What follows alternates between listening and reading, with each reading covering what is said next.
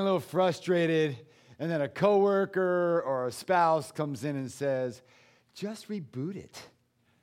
Just start it over again, or hit Control-Alt-Delete. One of those techniques, and all of a sudden, it reboots, it downloads new software, and voila, it's like brand new. It's moving fast and smoothly. It's a beautiful thing. I had a reboot this week, which was quite fun. Some of you know that right before I went back to Georgia, I was tapped rear-ended by a college student. It was her fault. And so my truck is in the shop, and I got a rental car. Now, last week I went in to get the rental car, and all they had was a Ford Edge. Meh. But Friday morning, I hopped in the car, and I pressed the start button, and it went, and it started. I said, oh no, this is my chance to get rid of this thing. So I went to Enterprise, and every Enterprise has a 22-year-old fresh out of college trying to do their best. And so I wasn't that guy. I wasn't mad. I said, hey, something's wrong with the alternator of the battery. Can you swap me out? And he goes, yeah, Mr. Sherman, we can swap you out. We got two choices for you. You can have a Mustang, or you can have a Toyota Prius. I said, young man, is that an honest question? He says, I think you'll take the Mustang. I go, yes, I will. It's a convertible. I go, oh, if it was only summer.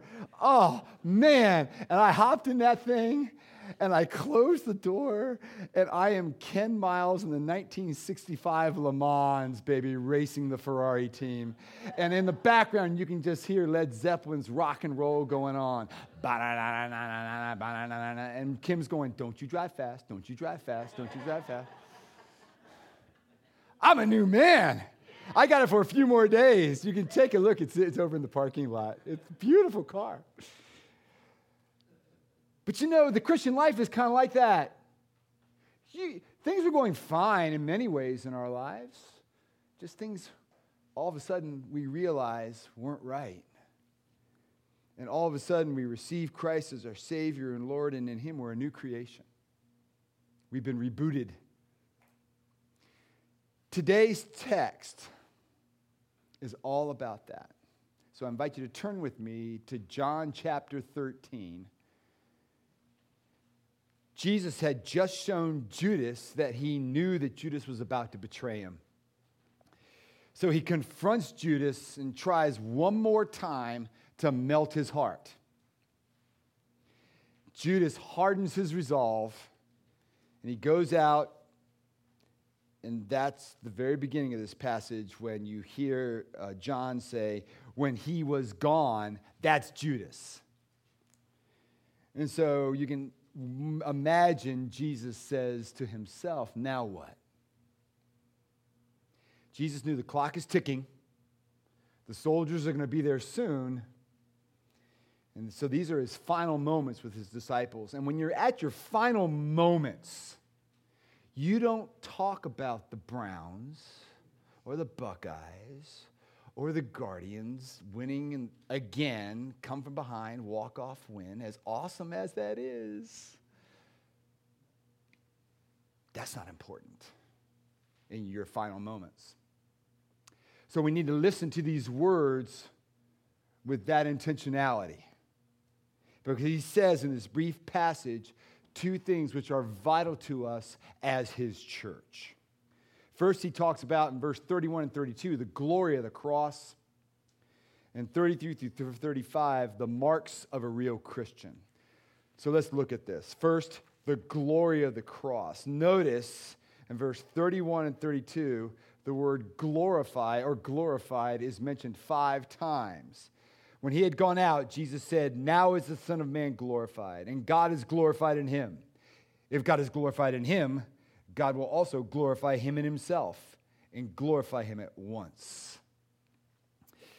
What is glory? Every year in the journey group, the very first verse that we memorize is John 1:14, and we have seen his glory. Glory is of the only begotten of the Father, full of grace and truth. What is it? What is the, it feels abstract, doesn't it? It's kind of hard to get our minds around. The Greek word doxa, we sing the doxology, right? The word glory has two uses, all right? Glory means, number one, value and worth. Something is glorious because it has great value and worth to us. Matthew 13, Jesus tells the parable about a man who discovers a treasure in a field. And he goes back home and sells everything he has. Imagine going back, selling your house, selling your Mustang, selling all your jewelry, selling everything because they pale in comparison to what's in that field. That's what Jesus is trying to get to. And he says in that text, it says, with joy, he assesses its glory, and with joy sold everything he had in order to buy the field. Because the treasure in the field is worth infinitely more than all his possessions.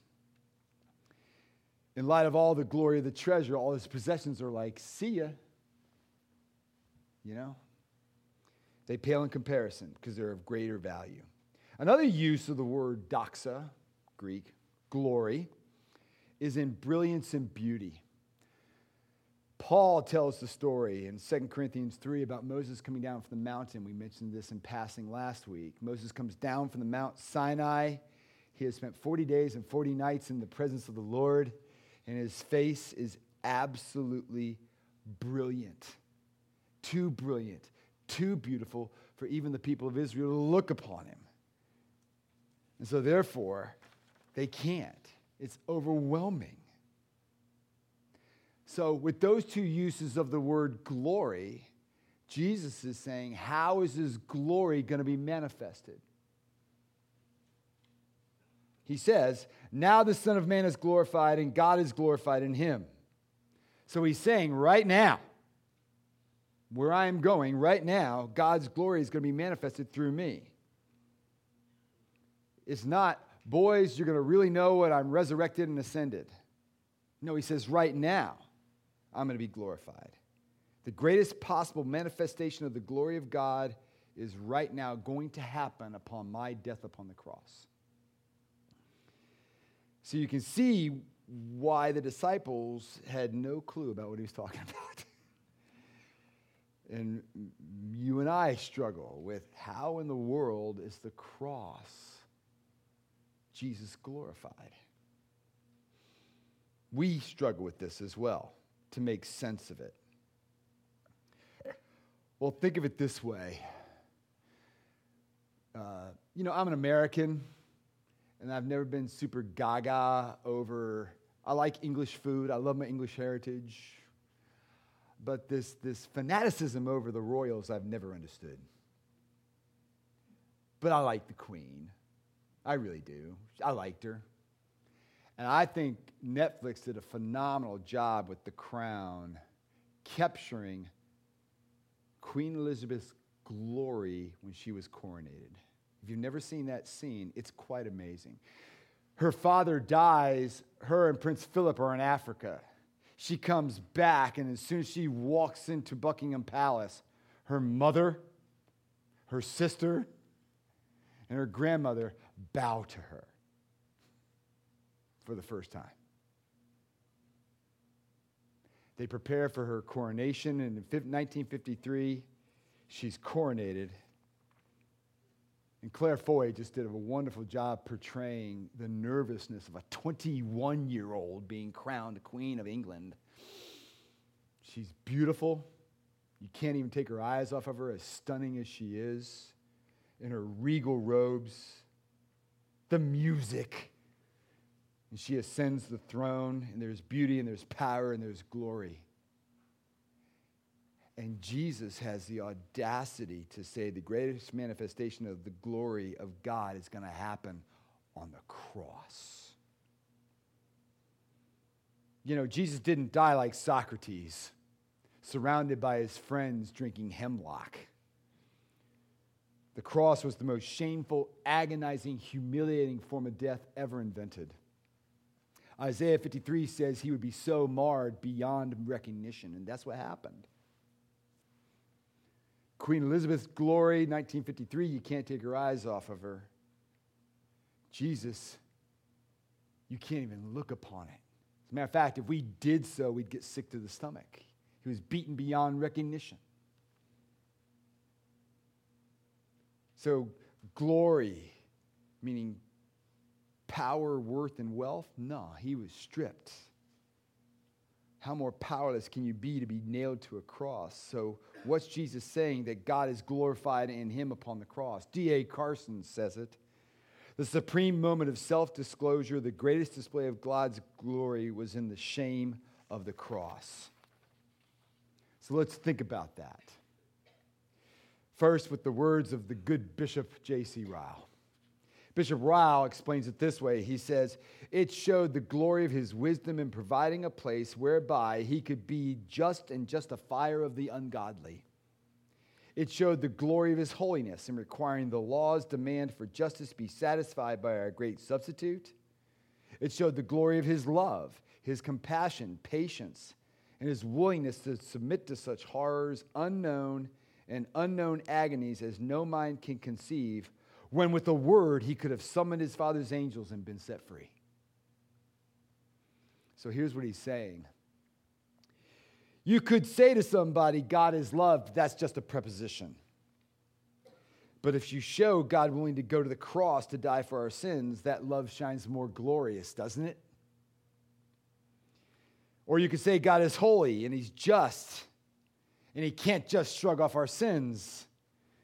But when you see God so holy, God so just, and God so unwilling just to let sin go, that he was willing to go to the cross for each and every one of us and take the punishment upon himself, you see his holiness, his justice shine out in a way that's absolutely glorious, isn't it?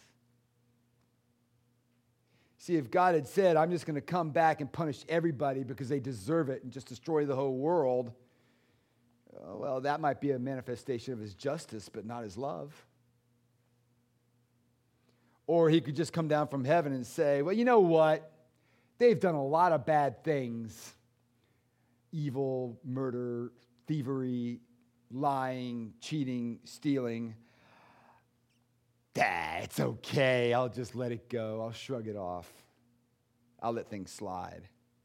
Well, that might show his love, but that doesn't show his holiness.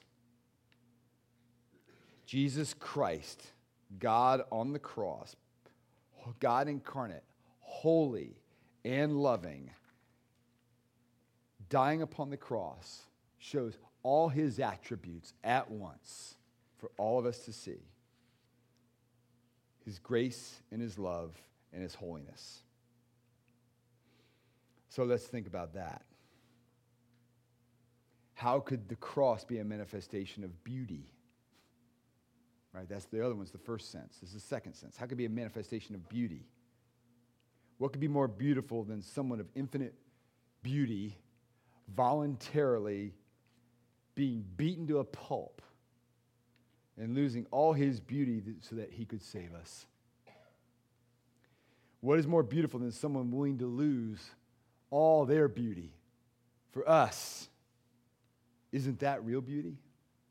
I mean, we all love those great battle stories where throughout history, a soldier, not necessarily wanting to answer the call, but does so, knowing he's going to his certain death for the sake of someone else. And going into this conflict, and if I perish, I perish. We love those kind of stories.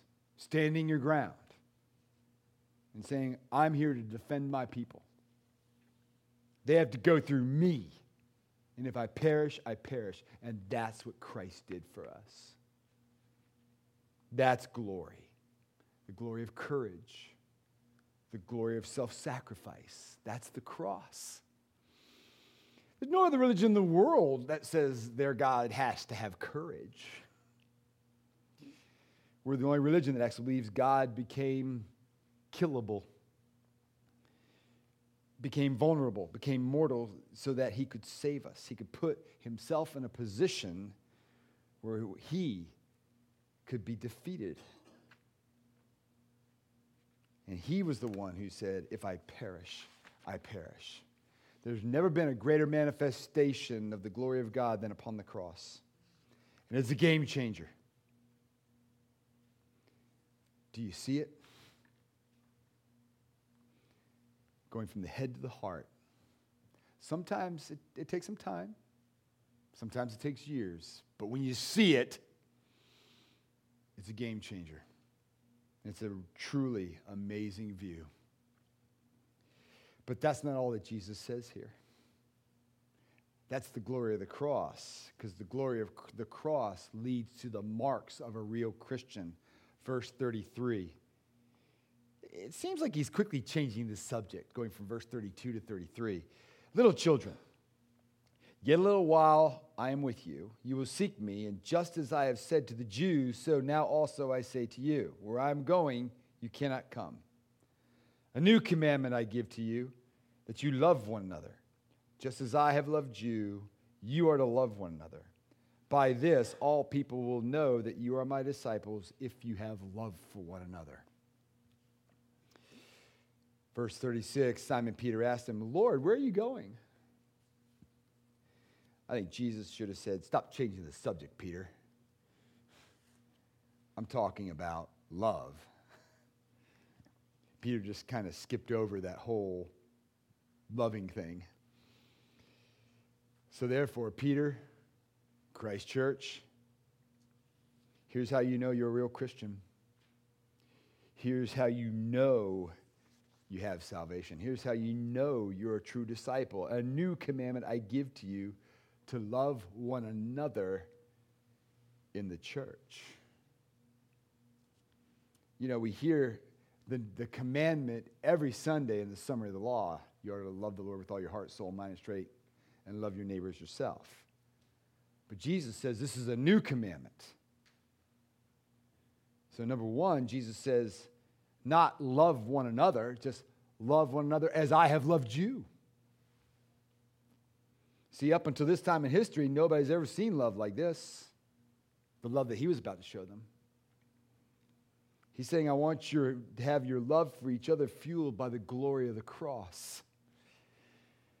You're going to see the kind of love that no one's ever seen, the level of my sacrifice, my magnitude of love for you through that sacrifice. Now is your model. That's your power to love, the glory of the cross. See, to know what Jesus did, to know the Son of God did all that for us that no one has ever done before. And Jesus today, in some ways, this is a new commandment because no one has ever had the model, the example, the motivation that you will have when you grasp the glory of the cross and what Christ has truly done for you. So at one level, he's saying it's a new command because you've got now the ability, because you've trusted in Christ, to love one another that no one else ever had. But secondly, he's saying the mark of the real Christian is that you do love one another. Verse 33, he says, I'm going to die. He's clearly talking about his death, and what most commentators are rightly inferred is this. Jesus is saying, while I'm here on earth, everybody could see my life. They could look at Jesus and say, wow, the Son of God is real. So what he's actually saying is the way people will know, the way the world will know that Jesus is really here, the way the world would know that Jesus is a supernatural reality is by the quality of our love for one another. If you grasp the glory of the cross, the mark of a Christian is you love one another, and only as you love one another will anyone ever see the glory of the cross or the glory of Jesus Christ. And in these COVID times, I have to say, if you're not physically here, you can't love this way. It's impossible. So let's apply this. Let's look first at ourselves. Jesus is essentially saying if the world is turning away from Christianity, we first have to look at our lives. And we know less and less people are identifying as Christians now. So it's at least a reasonable question to ask ourselves, in particular, about the quality of our relationships with one another. 1970, Francis Schaeffer wrote a wonderful little book on this point called The Marks of a Real Christian. I had to read it at Trinity. And basically what Francis Schaeffer says, you can learn all the evangelism and apologetics that you want, but if you don't love one another with the quality of love, it's to naught. If it looks like our relationships inside the church are like the relationships outside the church, the world has every right to say there's nothing to it. If there's backbiting, gossiping, fighting, there's no different from the church than from the world. Schaeffer actually says Jesus is trying to say if the world looks at us and doesn't see our love relationships as compelling, as to account for and as incredibly attractive, then in some ways they have every right to say Christianity is nothing. And Schaeffer rightly ends the booklet by saying, isn't that frightening? Does that not bring about some emotion in us? You know, the world occasionally does see that love for one another, though. The love that Emmanuel AME Church in Charleston reached out to Dylan Roof, who slaughtered a whole group of people on a Wednesday night Bible study. He was up for appeal to the Supreme Court. The Supreme Court denied it this week. But yet those people forgave him, reached out to him, visit him in the jail, have loved him. How can you do that? They're real. If the world is looking away at Christianity, we need to look at ourselves first, particularly the quality of our relationships with one another. Because the love relationships inside our church is the ultimate apologetic, A1 priority. The second profound implication of this is it doesn't just say that the people out in the world will know we're Christians by our love. He says, by this, everyone will know that you're my disciples if you love one another. And that includes who? Us. We will know that we're his disciples. How do you know you've really been changed by Jesus Christ? How do you know that your faith isn't just empty lip service? How do you know if something really supernatural has happened inside? When you realize the joy of speaking with a person who is completely different background than you about the things of God. They love Jesus, you love Jesus, and it's more of a bond than all the comforts of the world. Then you know. Martin Lloyd-Jones modeled this well. The man was a medical doctor and at 40 years old went to seminary. Became a pastor, one of the finest preachers in all the UK. And he said on a sermon on Ephesians 1:15, which also is a reflection of loving one another in the church, like John 13, he says that he has his voice as he's reflecting upon this sermon saying, you know, Martin, look at you. You're pathetic. How can you call yourself a real Christian? What makes you think that you're a Christian? Look at you. And so he says, well, on the basis of Ephesians 1:15 and John 13, I would rather talk about Jesus Christ with the most humble, illiterate fisherwoman in our village with more joy than I ever talking about medicine in the wood-paneled enclave with other members of my social status in London. If I'm not a Christian, he says to the voice, why is it that I love all God's people? Not just some. I love them all. Not just the ones that are like me racially, not just the ones who are like me educationally, not the ones who earn my same income. I feel this bond to all of them. And finally, the voice shut up. You see, before you're a Christian, your educational status, your financial status, your accomplishments, your politics, your hobbies were the ultimate for you. They were extremely important to your identity. And this text is saying there's a false pride there. It's a false pride that says, I'm in business. I'm in a particular school. I have this particular education. I have this particular political party. I have this particular hobby. And we're proud of them. And they're very important to our self-image. But when you become a Christian, all those things pale in comparison. Some of those, they come in found, they're just not that important anymore. That's because Jesus Christ, at an infinite cost to himself, has united you with God. That's what it means to be in Christ. In Christ. Paul uses that phrase more than any other phrase. He's united you with God, and now you have unconditional love from him, not based on your grades, not based on your SATs, not based on your financial portfolio, not based on how successful you are. It's unconditional love. And when that happens to you, that becomes more important, and it demotes all those other things. And so even, yes, you have a nice portfolio, but you're a Christian first, and that's more important. Your identity, the way you know you've been changed, is that when you meet somebody that's another Christian, their interests aren't yours. Their political party isn't yours. Their socioeconomic status isn't yours. They drive a 1984 Yugo.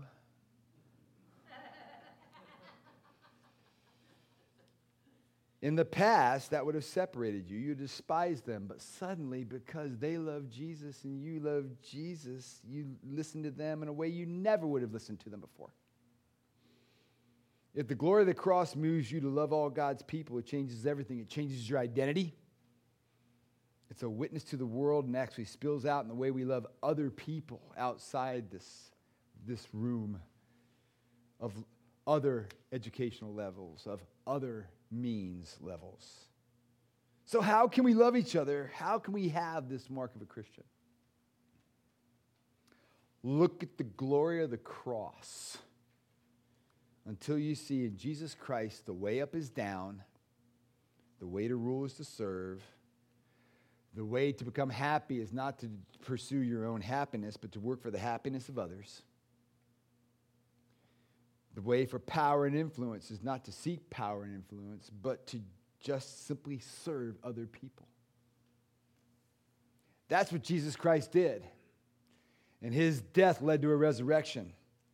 He died to his happiness, he died to his power and influence, and he died in everything and brought in all the more. It brought more so we can go and do likewise. Rebooted in a spiritual Mustang, if you will. And that our love for one another is so amazing that the world would look inside our lives and say, there's something different here with these people. I want that. May it be so. Let's pray.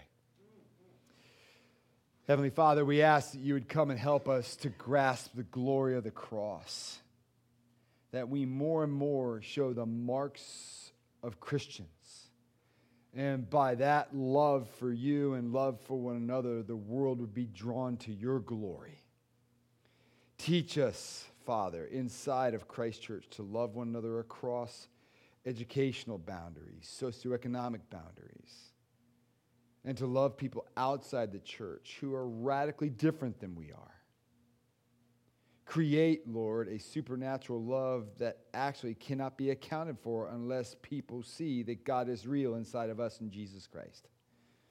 So we ask for this, for the world's sake, for your glory's sake, and for our sake through Jesus Christ, your Son, our Lord. For it's in his name we pray. Amen.